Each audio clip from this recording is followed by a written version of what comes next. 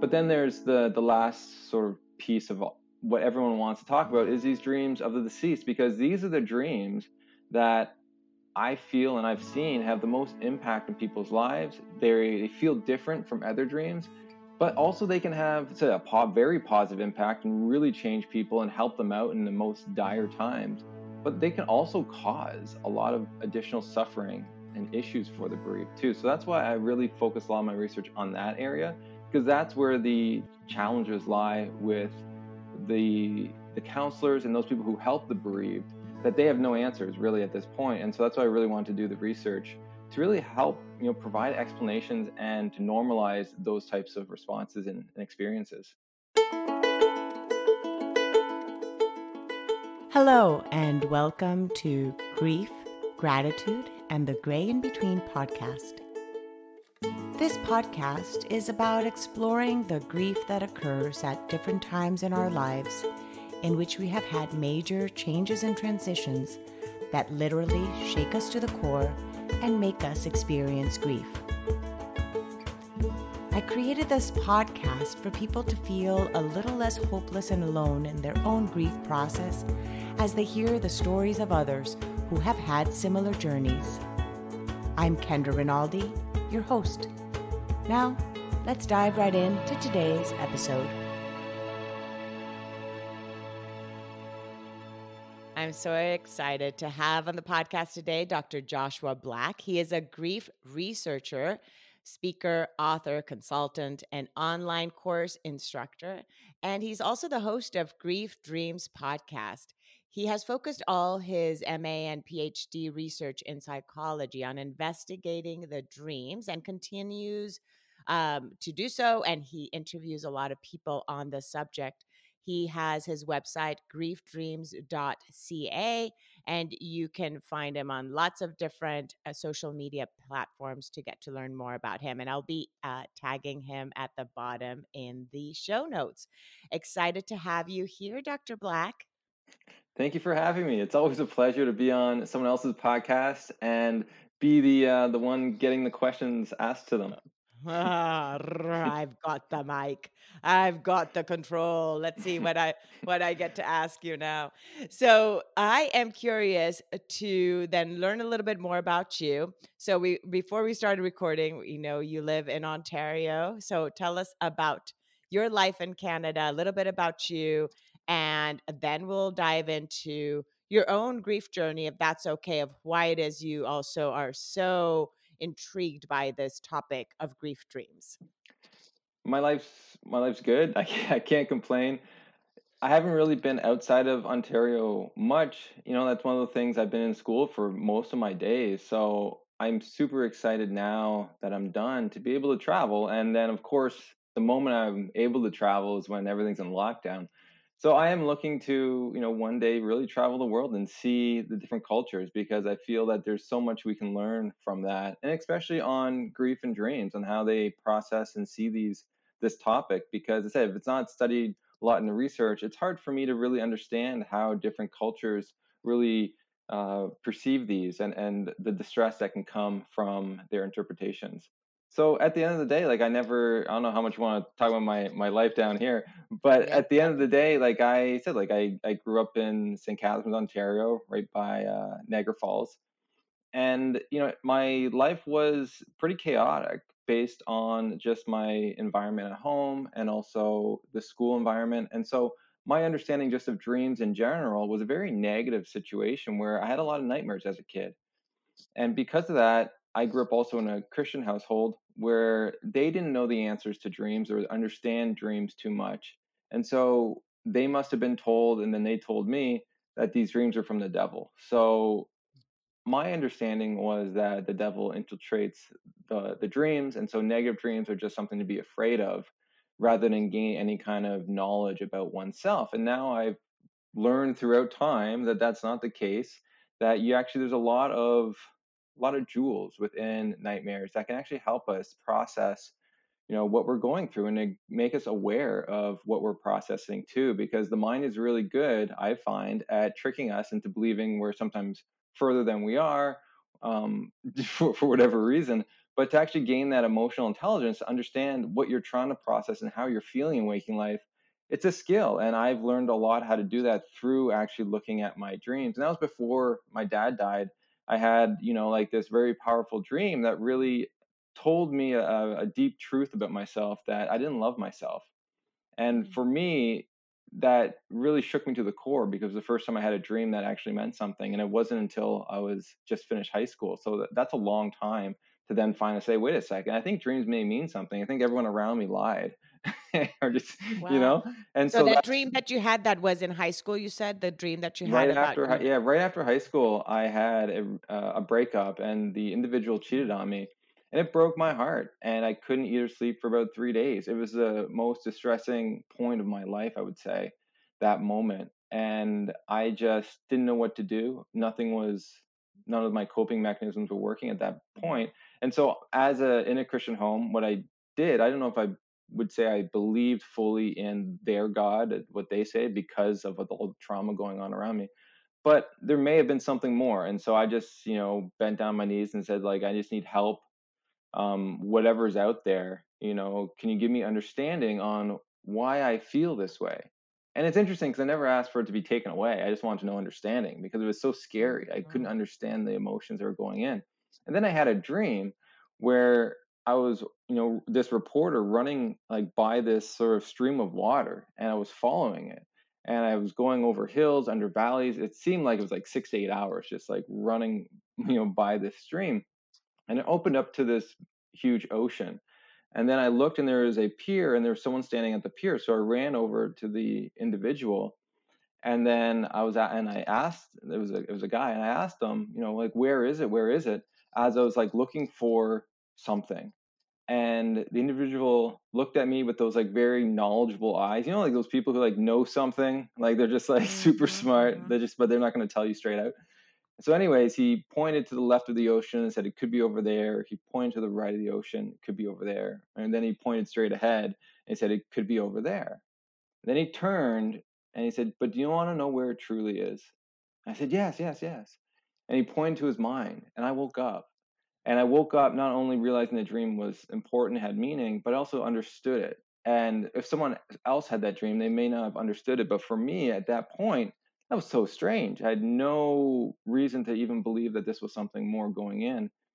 And so I knew what it meant. It meant that I was blaming, her, I was blaming him for cheating.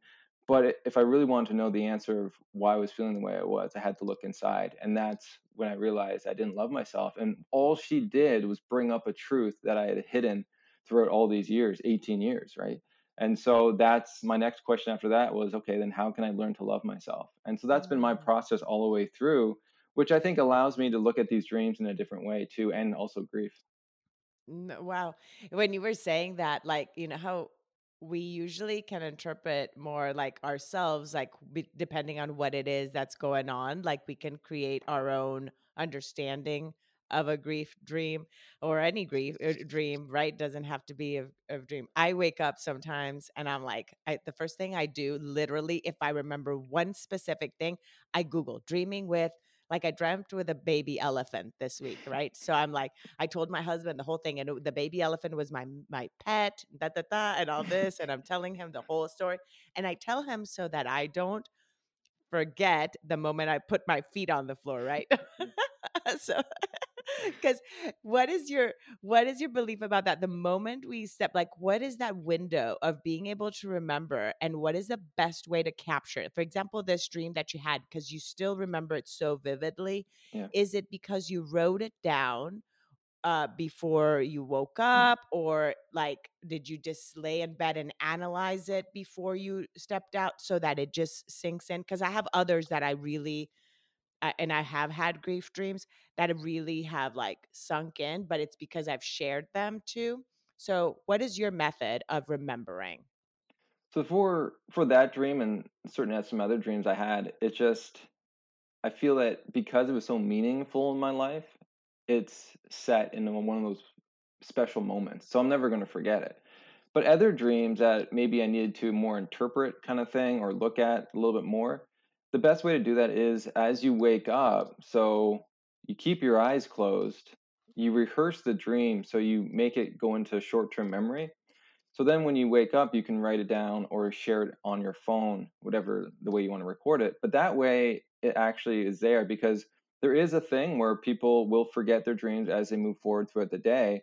And that's one of the theories of that, is because you're dreaming in a different state of consciousness than you are in waking life. So it's stored in a different way. And that's why sometimes even you'll forget it, and then like something triggers you to remember that dream. So it's like it's very hard to retrieve that memory of that dream. So writing it down is the best way to be able to do that. And we also Mm, forget details over time. Just memory isn't, like absolute. So it's mhm, great to be able to have those booklets or those dreams, so you can actually look back and say, "Oh, that's interesting. I forgot about that detail." mhm, mhm. No, that is so true. Yeah, the ones that are really meaningful. It's have you ever has it ever happened to you that you've interpreted a dream, a grief dream or other? Because I'm assuming being that grief dreams are your niche, but I'm assuming that the whole umbrella for you is dreams in general. Is that correct? I really just really look at my own dreams, and because it's so hard to quote unquote interpret someone else's dream, because they have their own Yes, symbols and signs. And as much as I know you exactly. Googled what a baby elephant is, a baby elephant can mean anything to anyone based on Exactly. their previous experiences with that thing, right? What shows Mhm. you watch. If you like, what was that show? Barbar was like an elephant. Oh, yeah, yeah, Yeah, yeah, right. So yeah, like, the cartoon. yeah, Uh-huh. the cartoon, right? So it's really depending on, your symbols and your language. And so it's very difficult to understand other people's. And so when people do look at dreams, the sad thing is they do go to like a dream dictionary to try to help them understand. And that's a very poor way to do it, because Mm, their language is so different from yours. And if you start looking at theirs, you may now misinterpret your own dream, or you may dream in their language, which makes is very confusing for everyone involved. mm, And so, and it's also, when you look at dreams, it's not just the image. So it's not just baby elephant, what does it mean? It's the baby elephant is driving a car, you're in the back seat, you're eating donuts. And so there's a lot of, there's a lot of symbols going together to produce something, right? It's trying to mhm, tell you like a sentence or a statement.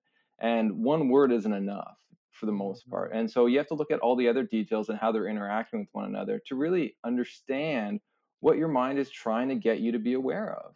And for mhm, the most part, there's not many words that are said in dream. It's more of images and actions. And so you're trying to really, you need to spend time to develop your own. And that's why I said, like, after that one dream, I really spent a lot of time trying to understand my own dream language, to be able to now be able to look at the dreams, to gain the wisdom, to be able to produce action in waking life.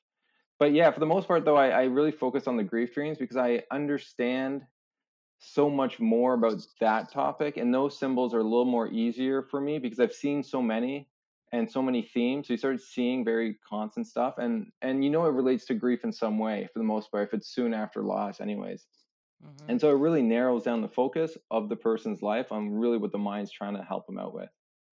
And the grief dreams do not necessarily mean that the person that has died or the animal or the dear one or any particular issue that you might be having in life that's causing you grief, like a transition, major transition in life.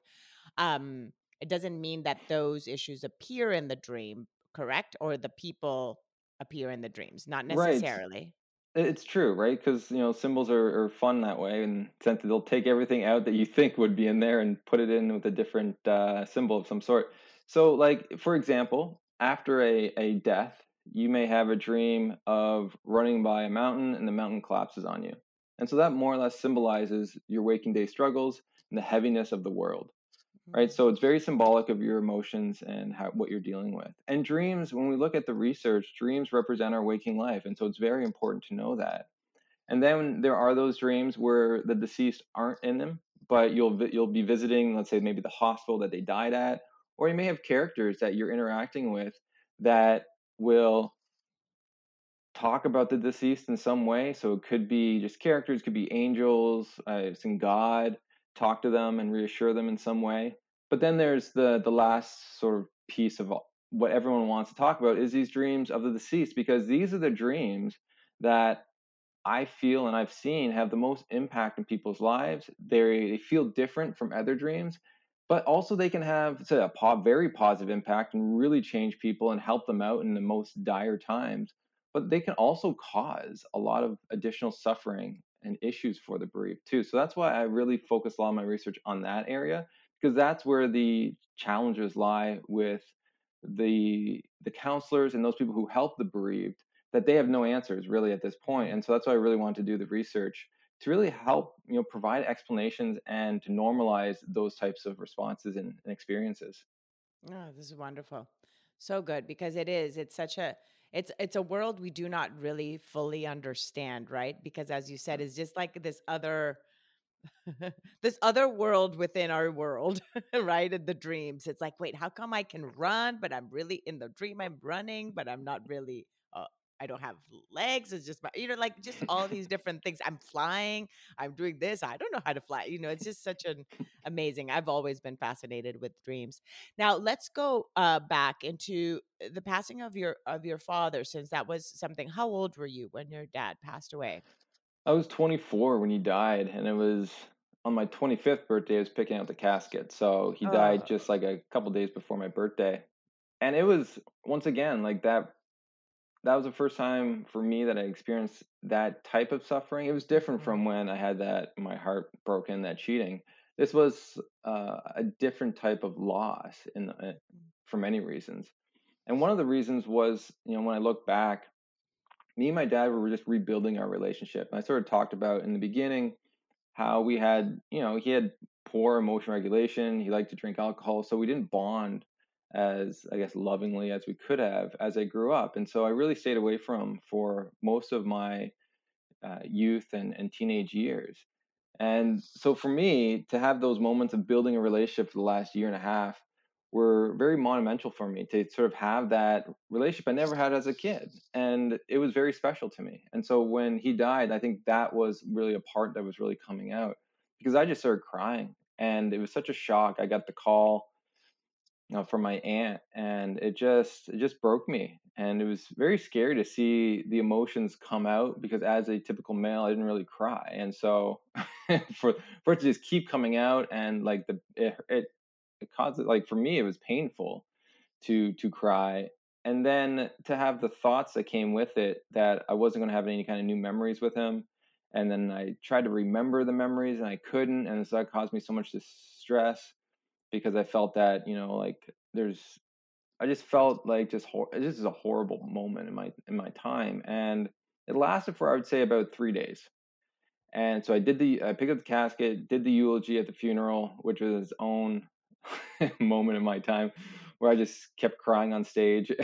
But I did finish the words I wanted to say. But then I went to school, and what was interesting was I had those moments of deep sorrow, went to school, and then everything went away. But it went away not in like a good way. It went away Mm. that I became almost, I would say, depressed or numb, that I wasn't having experienced any sadness, but also wasn't experiencing any happiness or joy either. Mm. So I was in this like gray area that I was walking around the world that's supposed to be That's colorful. the gray in between? Yeah, I think so. You nailed it there. You just summarized the title of my podcast. Do I get a prize? You do. Ding, ding. As you So, can see, I shift gears easily into humor in these conversations because it is sometimes, we do rehashing of some of our emotions. Sometimes it's good to kind of just add a little bit of that. So if I break stuff like that, up with that, I hope that that's okay with you, that I add my do little humor part. hey, it's your show, right? Do what you Yes, want. but you're the guest. Be Okay, free. so then you were just like in this kind of, what is it called, limbo, as they would say, Yeah, in that limbo part of like just that kind of going through the motions, because you decided you kind of swept it under the rug because you went back to school, kind of busyness in your life, yeah. that there you weren't really, as they say, I don't want to say, I'm air quoting, dealing with it or feeling really truly after that, but neither emotion, nor sadness nor joy, just kind of just roaming through life. Yeah, and I can't even say I like consciously did that. It just happened. Like I went back to Mhm. school and it just almost happened. And because if I knew I did it, I would understand why I was feeling that way and would bring it back Yeah. up. But it was like just really unconscious, and how Mhm. fast it changed. And it was like that for about 3 months. And I Mm. didn't. I didn't have any of the tools needed to, I guess, understand that, and I didn't have the vulnerability to ask for help. I just sort of like was, I guess, this is life now kind of thing. And it wasn't until I had that dream of my father that everything changed. So it was 3 months of this, and then I just went to bed and I had this dream where it was it was like that other dream of sort of seeing that guy and like giving that answer. And so it had that special kind of feeling to it. And I saw my father at the end of my bedroom. He was looking through some of my stuff, and he looked healthy. Like he looked light is the best way to put it, because he was always very heavy in waking life with just his energy and like I guess my emotions towards him in a way. And so he looked better than he ever's been before. And I walked up to him, and he noticed me, and I walked up to him and I said, I'm going to miss you. So I was acknowledging the loss and I said, I love you. And we hugged, and then I woke up. And Mm. for me, when I woke up, I didn't know what the hell just happened. It was one of those moments where I woke up and the color was back in my world, and I couldn't understand it. Like, how could that even happen? So the dream itself is remarkable to even just see my father, since I wasn't even asking for a dream or even like consciously aware that that was a possibility. And yet here it is. And wow, did it ever change me? So I was able to feel happiness again, and I could feel my sadness again. And Mm. looking back on it, I can definitely see through the imagery that, the two things really pop up. The one was one of the blocks I had was I didn't get to say goodbye. And it's because he died so suddenly that was impacting my grief. And the next thing was I wouldn't have never guessed, but it was that I didn't share my love that I had for him verbally, anyways. And the last time I told him I loved him was probably when I was like 4 or 5. So Mm. even though we were spending this time together, I never actually verbalized it. And because he never verbalized it back to me, so it's almost like just you go with what the other person's doing in a way. And now I look back, I'm like, that was so important that I never realized how much verbalizing our love to others is part of our well-being and our Mhm. health. And so I see this actually, like as you look at dreams, you see the theme of love in many different forms, and that's one of them that comes up in a lot of dreams on how impactful that is for us as we process our grief. So for me, like that was the moment that changed everything. And what's interesting is I didn't tell many people about that dream, if anyone. I can't Mhm. remember telling anyone, to tell you the truth. And I just kept it close. And I went back to school, got my good grades. And then once I started volunteering with the bereaved, that's when they started asking questions about the dreams, and they had different questions. So they wanted to know, how could I have a dream? I don't have one. My All my other family members are having them. What's going on? Are they mad at me? Did they, like Oh, all yeah. this sort of stuff, right? Like people like put up Yeah. the craziest explanations on why they haven't had a dream, or they'll say I'm having negative dreams. Why is that? Or is it a haunting? So there's a lot of people who have negative dreams that believe these dreams are visitations that will take these negative dreams as like a haunting, that something's wrong in a way, or that they're just being a mean person now. And other times the other one's like I didn't, and all I started having questions of how common is this, because a lot of people that was working with and supporting had these a lot of different questions. So when I went to the literature, there just wasn't anything there to give them, to provide them any kind of understanding. And that's really at that time, like I never wanted to be a researcher, to tell you the truth. But at that moment, there was like almost a calling, or just a time frame where I'm like, you know what happens if I could do this? Because at that point in my life, I finished school and I didn't really know what I was doing in my life. 'Cause what had you just been studying then at that point? I was studying psychology, but I wanted to be an Okay. elementary school teacher. And so the backstory is I actually applied to be an elementary school teacher. I got the interview to get in and I turned it down. And I just didn't feel right. I didn't know why, because I worked my whole life towards that. Looking Mhm. back, I could probably say maybe because my dad died, I didn't have the pressure. He wanted me to do that. So I didn't need his Mhm. approval anymore, kind of thing, because he was dead. And so that could be it. Or there's also the other reason that there's just something else out there for me that I needed to do. And life was pulling me in that direction.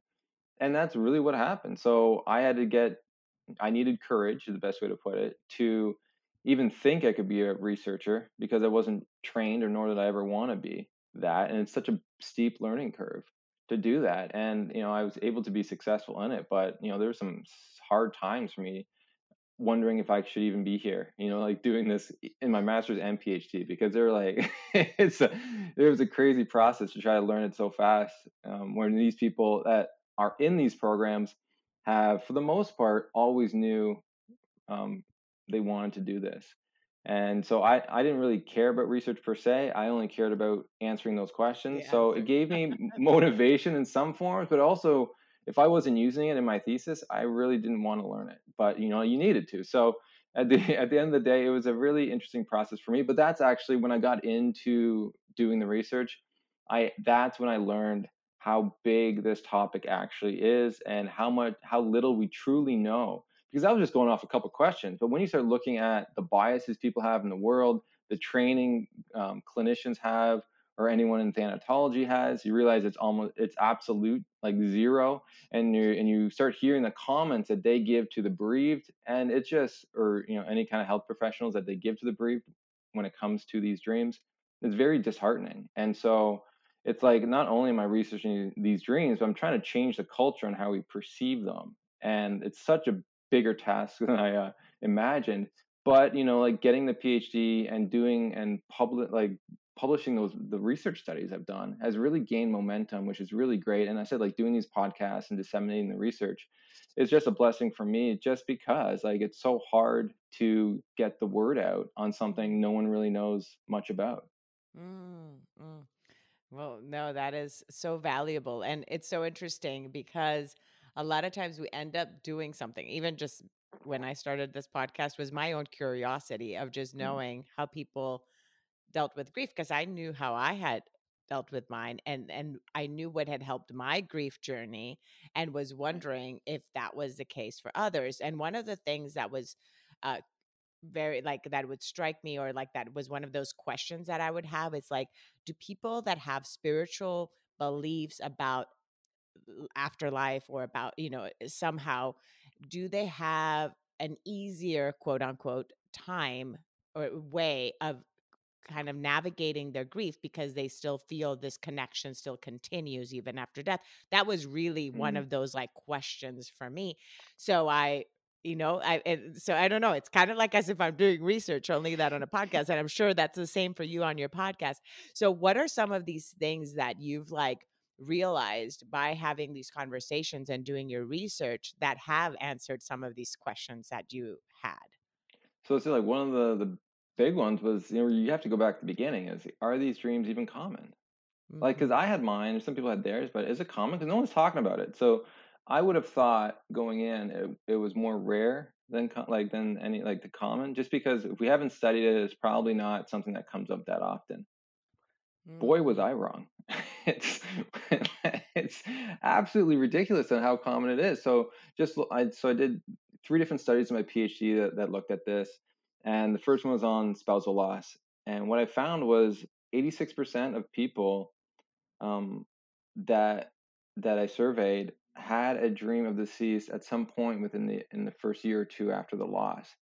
And for me, that's absolutely crazy, because 10% of the population doesn't remember dreaming at all.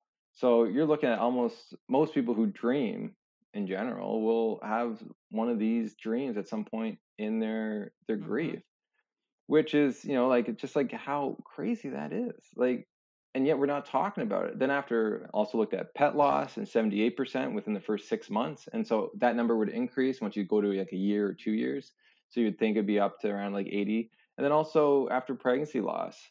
So you see numbers as high as 58% within the first year. And that is phenomenal to me, because they have never seen the child, but yet here the child is in their dream in many different forms.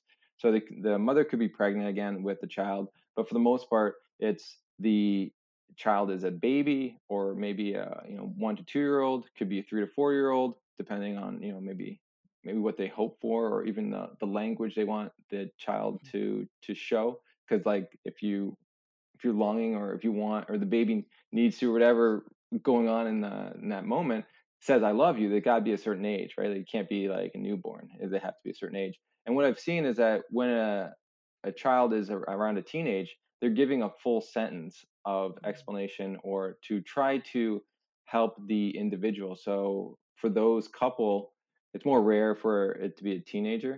Mm-hmm. But in those moments, the child is reassuring the mother, anyways, that the miscarriage wasn't their fault, right? And to help to release that guilt. And so for me, that's such a beautiful moment because that stuff helps us in many different ways. And you don't need to be spiritual to have those types of dreams either. And I want to say too, for the pregnancy loss dreams, I looked at partners and the mothers who were having the child, and they were both dreaming of the deceased pretty equally. And so it's like we forget, and like even the partners usually even the forgotten mourner Oh, so on true. top of Yeah. even like a miscarriage, they're also disenfranchised too, but even more so the partner, and they're also having these experiences, and and that's, so it's really nice to understand that this is going on with everyone. And then there was a study that looked at children after a parent was killed or died anyways, and 55% of the children that were surveyed had a dream. And that was really interesting to me too. So you start seeing that's like this is so common in the conversation of grief. And with that, we need to start talking about it more. And so that is one of the major things a lot of people go to, like, oh, we didn't know. And, for most people, they didn't know because a lot of people don't talk about it. And so it is kept hidden from the world for many different reasons. And just to name a few, like, let's say, like, I've had my own experiences with people. Let's say a pastor, I had this experience. Actually, it's the same pastor that my family went to that told them that dreams are from the devil. Anyways, so the person that was running the church said that dreams of the deceased are also from the devil, good or bad, it's still the devil. And that never really made sense to me. And I started like asking further questions because I've seen like over 1,000 different dreams, and there's different symbols in the dreams. And so then I asked, like, if that's the case, I go, if what about Jesus? He died and he's deceased. Like, is that the devil too? And they would say, no, that's Jesus. I said, okay. What about when there's dreams with Jesus and the deceased? Is that the devil and Jesus together? And like their face goes white because they don't No know what to answer. say Mm-hmm. because they don't Mm-hmm. understand the topic. And I think Mm-hmm. a lot of people, they're going with what other people have told them. It's an easy answer rather than saying I don't know. And I think it takes courage to say I don't know because the Mm-hmm. research wasn't out there for them. So I understand on that part, but to give an answer that will complicate someone's grief, I think is a very poor way to go, because you start realizing that these dreams for the most part are majority positive, which goes against a lot of the research prior. So when I went in, I thought you're gonna, like, I had a positive dream. Other people around me were having negative dreams. So I was like, oh, maybe I was just like lucky. I got a positive dream. But when I started looking at dream research, what I found was typically dreams are that we have in general are negative in nature, just because they represent our waking life, our anxieties, our stress, what we listen to and read before bed. Like, it all creeps in, and our mind's trying to process that. And so we're going to have more negative dreams. After trauma, research has shown that these dreams are even more consistently negative. So after grief, you'd think it'd be somewhere in between. And when the deceased in there, probably somewhere in between. So you're probably going to have more negative dreams of the deceased. But the crazy thing is, when you actually start doing the research, it was a huge winner for positive dreams. So it went against what typical dream research would have thought going in. And that's where I think people get the idea that these dreams are different in whatever Mm-hmm. way they want to believe that to be true. But just for example, after the spousal loss study, 92% had a positive dream of the deceased, and 40% had a negative dream. And after pet loss, it was like 90% positive and 25% negative. And what was interesting is those people who had a negative dream tend to have positive dreams also. So, but those who had like a positive dream didn't have like they're more or less just having positive dreams moving forward. And so the theory goes that people are probably having negative dreams in the beginning as they work through some of their grief. And then once some of those blocks have been, worked on, they're going to have positive dreams as they move forward. And so that's sort of the theory. We need to do more longitudinal research to understand that. But either way, we're having way more positive dreams. And when I ask about these dreams to people, even on the podcast or anywhere else, they typically report a positive dream. That's their most memorable dream. And most people will have more than one, but some people only have one. And so the frequency is very interesting also. So like those are the very, very important questions as we move forward. Then the big one, well, I'll ask another one. So another big question I went in there asking, because a lot of people were complicating their grief with it, Agree. Mhm. was why am I not having a dream? Mhm. Right? And that, so like I've heard like stories where people think that they're mad at them, that they Mhm. didn't cross over, like those spiritual people, or they're just jealous that other people have. And you want to, and even people that run support groups said they don't want to talk about dreams in those support groups because They don't wanna not make everyone's going others to have one. jealous. Yeah, Yeah, you make yeah, other yeah. people jealous, and that's not what they want within their group. I have a support group, so Okay. I understand those dynamics. How come but some don't like to dream. There's some people that don't. But go ahead, continue the, uh, the the Okay, yeah. description. Yeah. So I want to give people a scientific explanation on why they're not. So we can reduce some of those complications of putting on their grief and just work with the grief.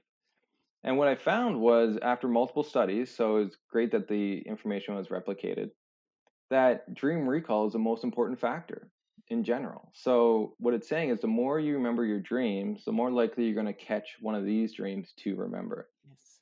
And so what it's also saying to me is that people are probably dreaming of the deceased more than they're actually remembering it. And so that goes back to the, trying to understand why we remember certain dreams over others. But it also says that you could actually, but there are ways to increase your dream recall if you wanted to. And then that may help you, capture one of these types of dreams.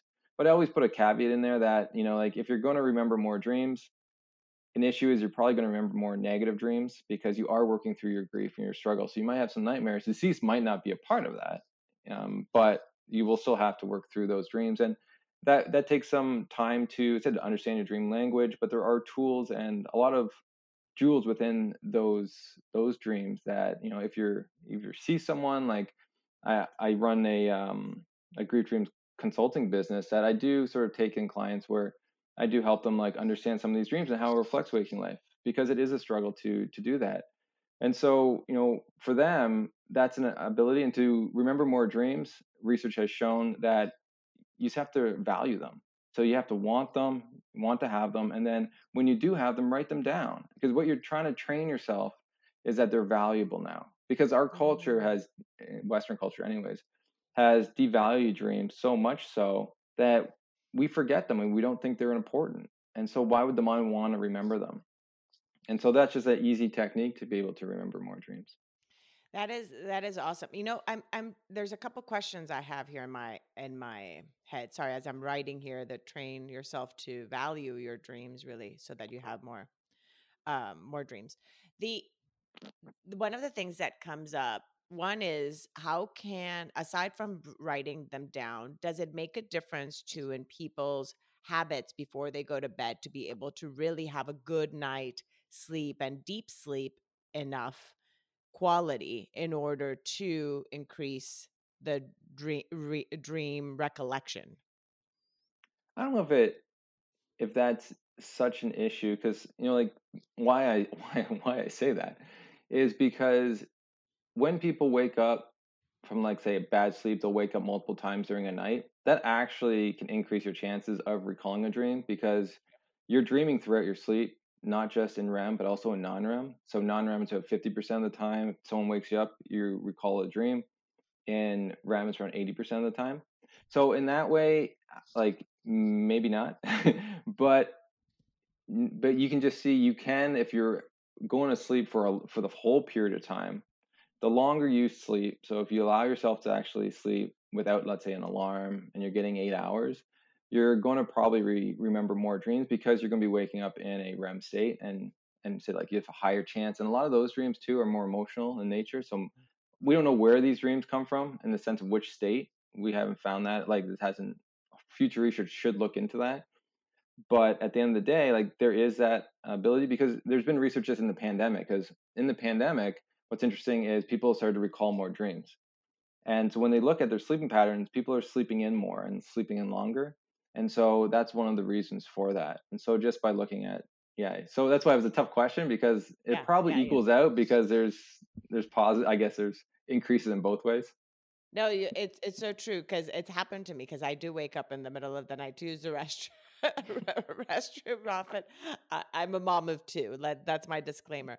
And what what I what I realize is you're absolutely right, because then I can recall then maybe those dreams that I've had up to that point, because then Mm, usually then when I wake up in the morning, it's usually the dreams that I've had just right before that wake up that I remember. yeah. So and I do dream. I mean, my dreams are like sometimes I'm telling you, like when I'm trying to like verbalize them, they don't make sense, but they did make sense in my dream. Um, now, I in terms of the normalizing the conversation of grief dreams, it Mhm.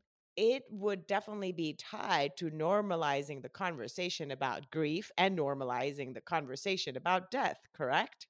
Correct. So it's like until we start talking and making it be more like, yes, I'm grieving and knowing that it's okay to grieve and acknowledging that grief is a process and grief is a journey, that until we start having that, then people are going to be more open about sharing if they've dreamt with their loved one 10 years 20 years down the line. Because if they were to like live in a culture, which a lot of us do, in which, again, we don't talk about our grief as often. If you say that you've dreamt with somebody that died so many years ago, people in your community might think that you have not like really dealt with your grief or that something's wrong. Would you agree to that? Yeah, I think that's the big thing. That's why even on our show, we talk about the individual's grief because you have to know about their grief to understand the dream and why it's significant to them too. So yeah, the more people open up about just allowing people a space to talk about their grief and normalize that they are grieving, then yeah, when you ask about these dreams, they feel that it's a space that they can share it too because it's very revealing in many ways and they're also very sacred to a lot of people. Like mine was very sacred in that way because it changed me so much and I didn't want anyone looking back I didn't want anyone to tell me any different than what it was or what I felt. And some like I didn't even really even put an explanation on it. I just didn't want anyone to change the way it made me feel. And you see that with a lot of people. So, as I said, like with that pastor who said that these dreams are from the devil, if someone goes up to them and they say it's a very positive dream, like the one I had, and he says, "Oh, that's actually the devil. It's not your father, or that you shouldn't be gaining any kind of positiveness from that." I said that would have taken like a lot out of that feeling of just feeling new again. And but Mm. yet, like I don't want to sort of put a mark on the Christian faith just because there's other pastors who do view it as a visitation or has viewed it as they don't know, but they accept the benefits of these dreams to the grief journey. And you see that with multiple religions and multiple cultures. I think that's the issue is that haven't really seen one culture or religion that has gotten everything that like everyone has it like organized to what it is. And I think because there hasn't been the research, so there's just a vast array of experiences people can have, and it's very hard because those people who do believe these dreams of visitation, well, now you have to use discernment. When are they and when are they not? And that changes based on your understanding of grief and understanding of maybe what these dreams are really doing. But I come to the point of when it comes to this that it doesn't really matter. Like to me, what you believe in the sense. It's interesting to me on how the dream theme formed, but I think like how you interpret the dream is one thing, but the dream itself is doing something. But as long as it's comforting to you, so as long as it's comforting to you, I'm learning. I'm willing to be there for you. But if it's distressing, that's when we have to have a conversation, and you bring in research, you bring in other stuff to the conversation to help the individual normalize those experiences. And people can have very distressing feelings based on a positive dream too. And I think it's very important to know that based on their interpretation of that, and also based on what they see those dreams as too. So like someone that believes in reincarnation, if they have a dream of the deceased, they may believe that it's a sign that the deceased isn't reincarnated. And that can be a negative thing for multiple reasons because there are these thoughts that an unreincarnated soul can hinder you in your process on in life, like it can make you sick and stuff like that. And you see that in other even Aboriginal cultures too. And so what's interesting is that let's talk about that. Like, what does the research sort of say? And so those are the main things about let's it's first thing about grief, which I think the culture is getting a lot better at. But now it's the next part is let's talk about the dreams and also people's sleep because sleep becomes you have to like understand the importance of sleep in general in the grieving process too. And a lot of groups I've been a part of avoid not only the topic of grief dreams, but also the topic of sleep. And if you're not getting the right sleep, you're not going to be able to do the grief work you need to do.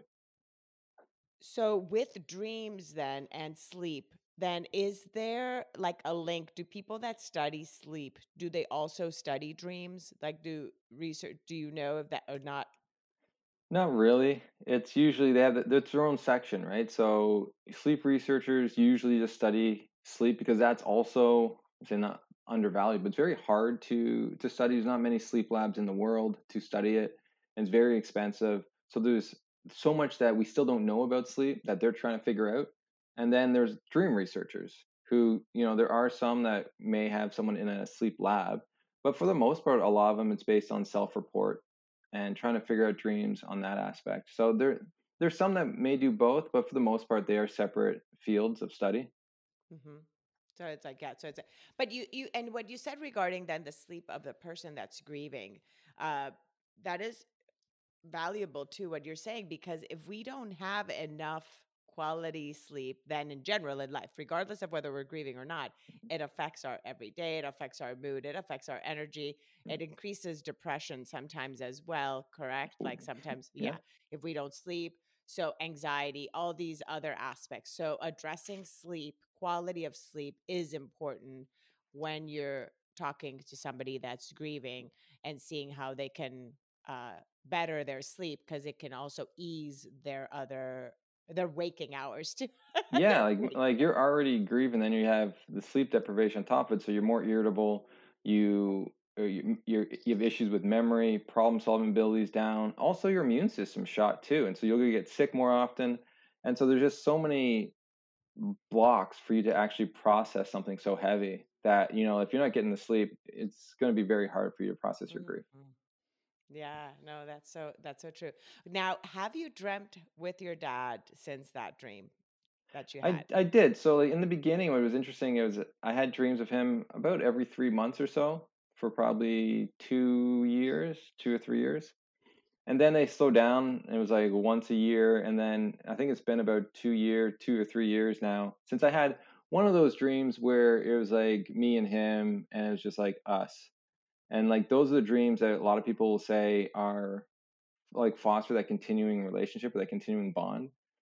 Like there's dreams where he's like in the background and just part just a character, but I don't really those aren't as those don't facilitate that kind of connection. It's like nice, oh cool, like he was in the imagery, but it's not like, oh, I had like a one-on-one, you know, chat with them about my life or anything. So like those are the ones that I value the most is that. And so it's interesting. So the next dream I had after that dream, so that dream helped process a lot of my grief, tell you like and so the next dream I had, I said like about 3 months later, it wasn't about my grief anymore. It was actually about my grandma's. And so him and his mother, right, my grandma, had a very special connection. And talking about a mother's grief when they lose an adult child, she Mm. was devastated. And I like went over there a bunch to try to like just talk to her about it and stuff.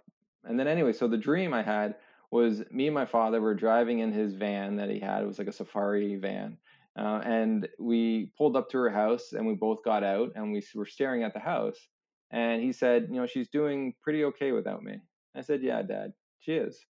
And that was the end of the dream. But it was such an interesting dream because it reflected on her grief, and even though that she was struggling with it, she was also processing it too, so she was doing okay. And you said my aunt on the other hand wasn't as well. So like it's just interesting to sort of see how it just changed focus. And then as I was in university in my PhD, I remember I had a dream where it wasn't about anyone's grief. And so this is probably maybe 8 years after that his death. And he just I was in my room and I was working on something. So in the dream I was working on something with school, and he walked by and he said, is there anything I can do for you? And I said, no, Dad, I'm pretty okay right now, but in a year I may need a new laptop. Which is just kind of cool. And then he smiled and I woke up. And so it was just like those moments where like, yeah, like that, like something I do miss is like just having that, and even to have that concern like as a father, which is interesting because like as a kid I didn't really sort of see that.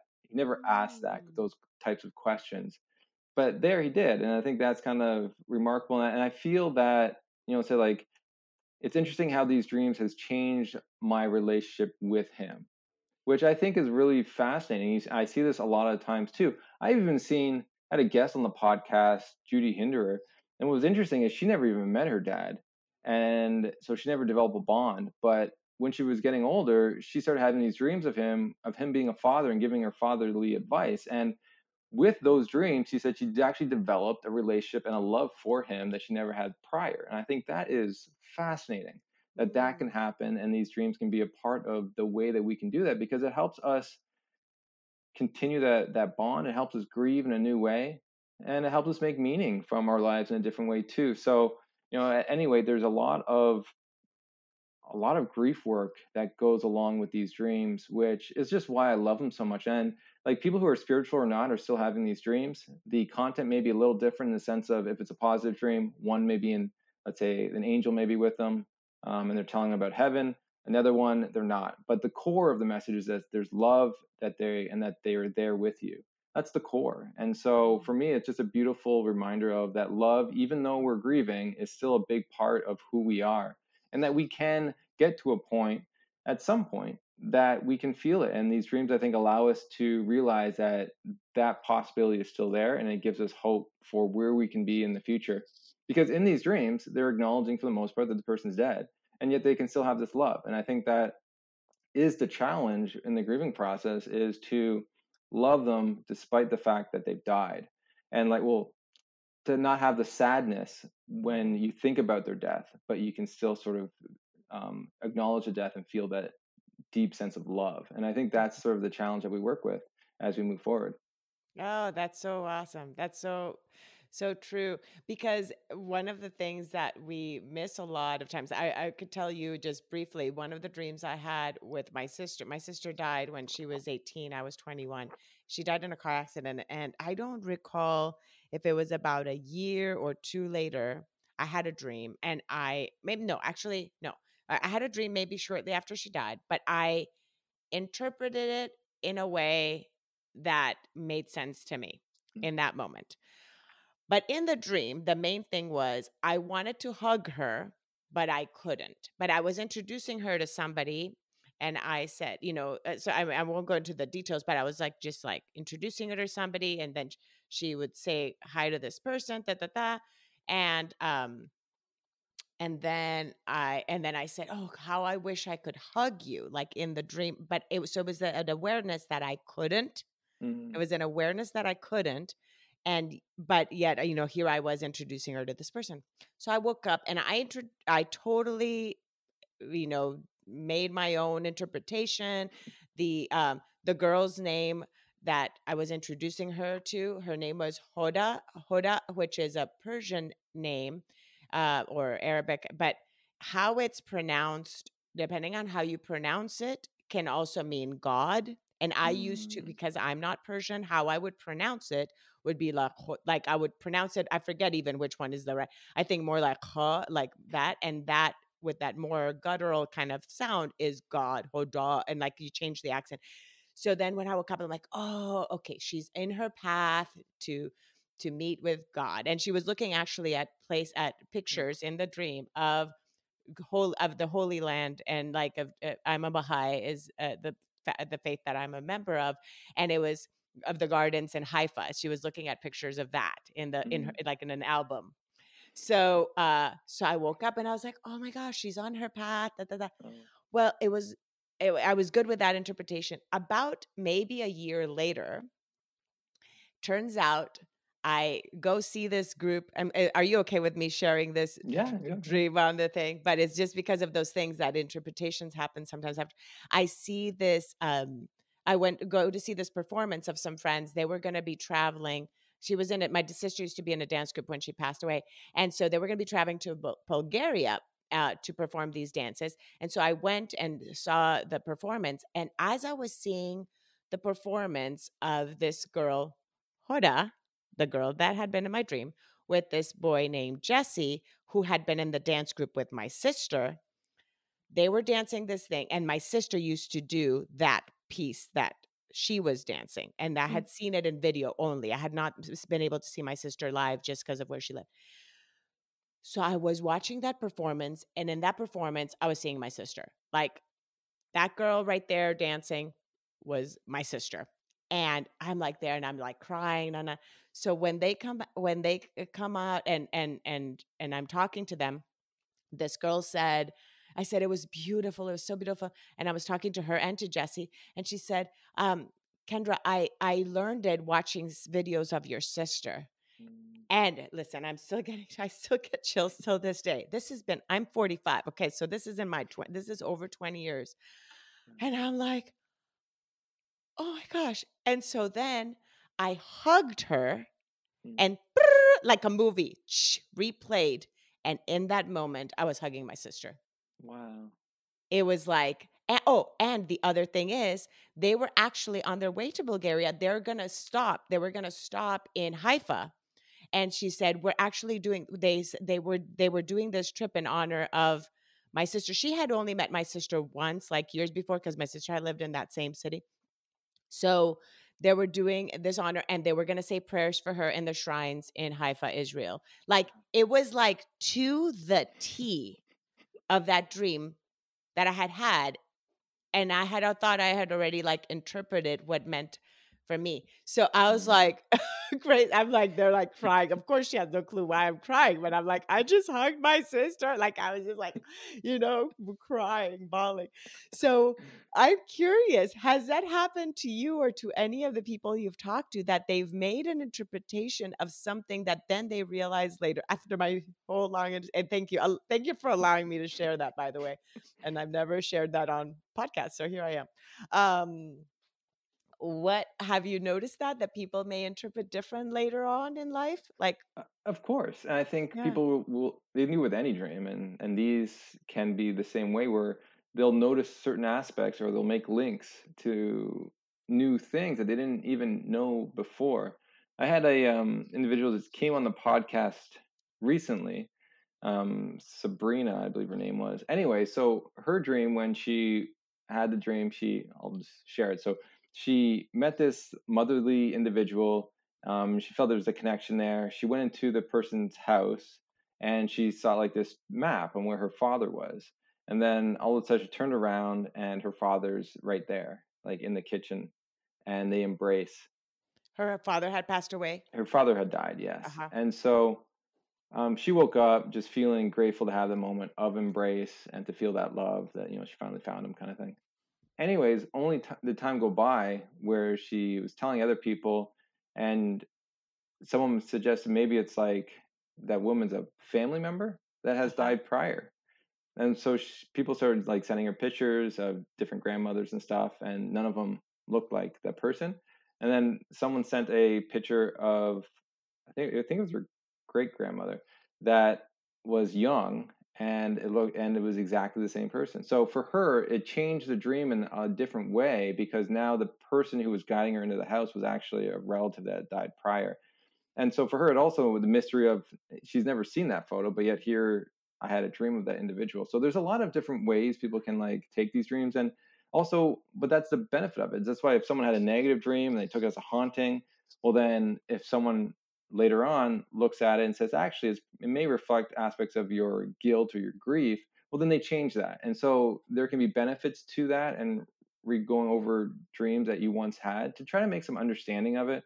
Like I have a bunch of stories, but I had once I was I at know this. you got to listen to we have to listen to your podcast You too to hear do, all these yes, different yes. Well, I stories. remember I was at a conference and this like 6-year-old individual came up to me and she said, when I was a kid, my sister died. So she said I was like around 8 or 9. And she said, I always had this dream of my sister being dragged through the house, the hallway, by Barney Rubble, who was a part of the Flintstones, which was Oh, a yeah, yeah, children's yeah, yeah. cartoon show. Yes. And I've never seen that or heard about that dream before, but she's like, can you provide me any understanding? And I just sort of thought about it. And for it to be repeated was very important for anything. So if something's repeated, it means that you're not getting it, right? There's something that it's really trying to get you to showcase. And so I'm like, that's interesting. I said, so the character is stealing the child away. And I said, did you ever go to the funeral of your sister? She said, no. I said, I go, did anyone ever talk to you about where she went or that she died? And she said, no. She was there one minute and gone the next. I said, well, then this dream makes sense to me, because what the mind's trying to do is, the mind's not good with the unknown. And so it tries to put an explanation on it. Hence why people want to sort of share what they think these grief dreams are, because there's just a lot of unknown. But anyways, so because there's unknown, what the mind was trying to do was give her an explanation to help calm her nerves to why her sister wasn't there anymore. And so what the mind decided to do was make Barney Rubble kidnap her, basically, to make an understanding of why she's not there anymore. But this highlights the importance of not only talking about the grief with children, but also the importance of asking the dreams that the children are having, because you can get these flags or these moments where you can reflect on what do they know, are they still trying to process. Mm, And so we need to talk. Research has shown that we need to talk to our children about grief, and we need to give them an opportunity to go to the funeral home, and it's to understand what death is, and why the person isn't there anymore. So it's just another sort of thing to be able to show your audience on the importance of these dreams and how they can play. And this person 60 years didn't know, and so she had to find her way through that. But if someone was asking right away, her grief journey would have been so much easier. mm. 60 years. So she was 60 when she asked you this. Well, she looked 60, so she could have She been okay, more. so I she don't was know. older. People, Yeah, yours. Uh, she had this as a child, and it's interesting because then the character, of course, of Barney Rubble, that's probably even maybe that is how she interpreted it back then. Those are the TV shows she might have watched when she was a yeah, kid with her sister and so forth. Um, that is just yeah. We do need to. I'm so just grateful that more of us are having these conversations, creating these platforms, podcasts, websites, blogs, people getting PhDs on grief dreams, like yourself and yeah. things like that in order to, again, normalize these conversations and for people to not feel so isolated in their grief journey and be able to share with somebody without them thinking they're crazy. That's Uh, right. Yeah, it's or very true. that, And yeah. that's actually what people have said, that they don't want to share because they don't want people to say they're not over their grief, or that they're crazy, or that they still need help. Because that may not be the case. And like I said, like I've seen just in the research, these dreams change as we process our grief. And so even if you're dreaming of the deceased, doesn't mean that your grief has resurfaced per se.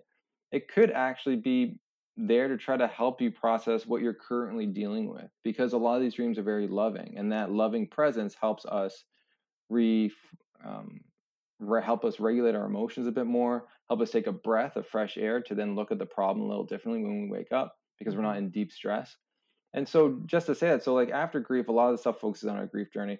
But then as you move forward, I would say like after a divorce or something, maybe that you'll have a dream to help reassure you in some way. But even in the pandemic, it's a perfect example. I'm seeing a lot of dreams that are based around the feelings of the pandemic. So if someone's feeling very lonely, what happened, what I've seen anyways, is that people are dreaming of the deceased more often, and they're just hanging out, they're being together, because that is something that they're longing for in waking life that they're not getting. But they're also probably stressed. And if you look at, what's probably the best character to be in your dream, spiritual or not, is probably someone that you love that has probably died, because there's a bond there that you seek. And then, like even I've seen the deceased ask about the pandemic, or you give reassurance about it, or even problem solve their own feelings with it. And so there's a lot there. And then when you look at too, just in the pandemic, a lot of people are dying and are grieving. They're going to have a lot of these grief dreams that are going to help them with the current issues they're dealing with. And some of them are they can't get to the deceased because of border issues and all the vastness of issues when it comes to when people are dying in hospitals. You only allowed two people in, all this sort of stuff, right?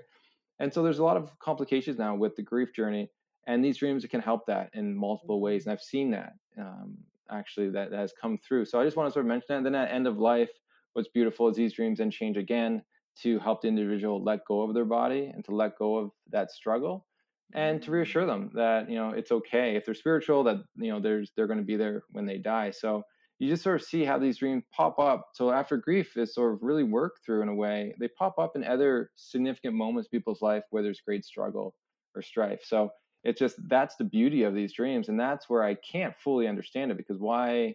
Why doesn't it happen all the time? Like, it's just like these moments, though, that it can really reassure people and give them the motivation to continue. Like, I've seen dreams where, I know I'm going on a little tangent, but I've seen dreams where people are wanting to kill themselves because of the suffering that they're facing. And these dreams help them to not kill themselves anymore, to redirect them, to give them love. But also, people who are in a deep addiction can have these dreams and then they quit soon after because there's something changed in them. Like what happened with me, something changed. And there's still a lot of mystery to that, and a lot of research still needs to be done. But I think that there is a piece in that to solve, I think, a lot of our understanding of what a human is and what a human needs to live in this Mhm. life. Ooh, ooh, yeah. It's like we're not just flesh and bones, right? Like there's all these intrinsic, even just within the brain component and Yeah. this. If we're just scientific, if we want to just look at it in the scientific part, then all these little things of neurons, this or whatever happens, right, in the brain Yeah. during a dream that maybe shift then what the person then Well, something's feels when they gotta. wake up. If we want to go with the spiritual component, then we know that because we're also emotions, right? So we Mhm. are emotions, we are thought, we're, spirit. Again, I always include the spirit component because that's how I see it. But we are just so much more than just what we see. Yeah, and that's the big focus of this, of just raising awareness, is that it's for everyone. It's not just for those Yes. spiritual people, because it's those spiritual people that tend to put on visitations and tend to bring that up, which actually hinders a lot of other people from looking at the topic, I think, anyways, because there is Mm, that bias there. And this just true. allows it to be more neutral, that whatever you believe, you can still take pieces of this to encourage your whatever your belief is. I'm not trying to change anyone's belief, except if it's you think Absolutely. it's a negative visitation, let's work on that. But for the most part, just give understanding on the topic and the vastness of it, how it reaches everyone. And it doesn't really matter what your spiritual preference is, it's still occurring. Yes, yes, yes. Thank you so much. Now, tell us a little bit then. You said you do one-on-ones as well. You do consults. Tell us then about that. And I'll make sure, of course, to put your website in the show notes, but you can go ahead and say it as well. Okay, great. Thank you. Yeah, so if you go to griefdreams.ca is my website, you can have like all the information's on there from all the social media stuff, but I do the one-on-one Grief Dreams consulting. So if you have issues, I'm more than happy to spend some time with you to go over that and to help you understand your dream language. Then also, if you're really interested in this topic, I have a 9.5 hour online course that you can take to really learn and be able to provide that space for to ask that question to other people. I think one of the major issues I found was that there wasn't the information out there, and people who wanted to didn't feel confident enough to be able to do that. And so I made an online course now, so that's available too. And I say, if you just want to know more about, just hear more about these dreams, the Grief Dreams podcast, the way to go, or my Instagram. I'm also on Clubhouse now too, so we're going to be interviewing people on Clubhouse and talking about this subject too. So if you're on there, you can find us at Grief Dreams, and we run the Grief Dreams Club and the Grief Cafe Club. Oh, Greek Cafe. I like that. Um, I need to hop back on Clubhouse. I was on there for a little bit when it started. I'm like, wait, I need to get back on and start interacting with some of these. So I need to check out when you have your Clubhouse. What is it called again when you have the live things? The I don't even remember. I don't even know the terminology because I A club? I don't know. A meeting? a I'm not really meeting. sure. Yeah, I forgot because I don't go on. Thank you so much, Dr. Black, for being on here, sharing all your knowledge, listening to my dream as well, my elephant dream and my sister's dream. I'm just so grateful for you to take the time to be here, share your experience in this topic, and now for people to get to know you a little bit more as well. So thank you. Well, thank you for having me on.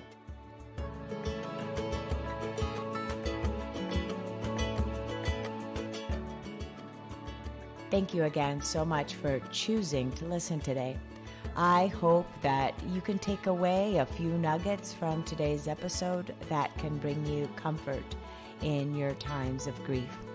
If so, it would mean so much to me if you would rate and comment on this episode. And if you feel inspired in some way to share it with someone who may need to hear this, please do so. Also, if you or someone you know has a story of grief and gratitude that should be shared so that others can be inspired as well, please reach out to me. And thanks once again for tuning in to Grief, Gratitude, and the Gray in Between podcast. Have a beautiful day.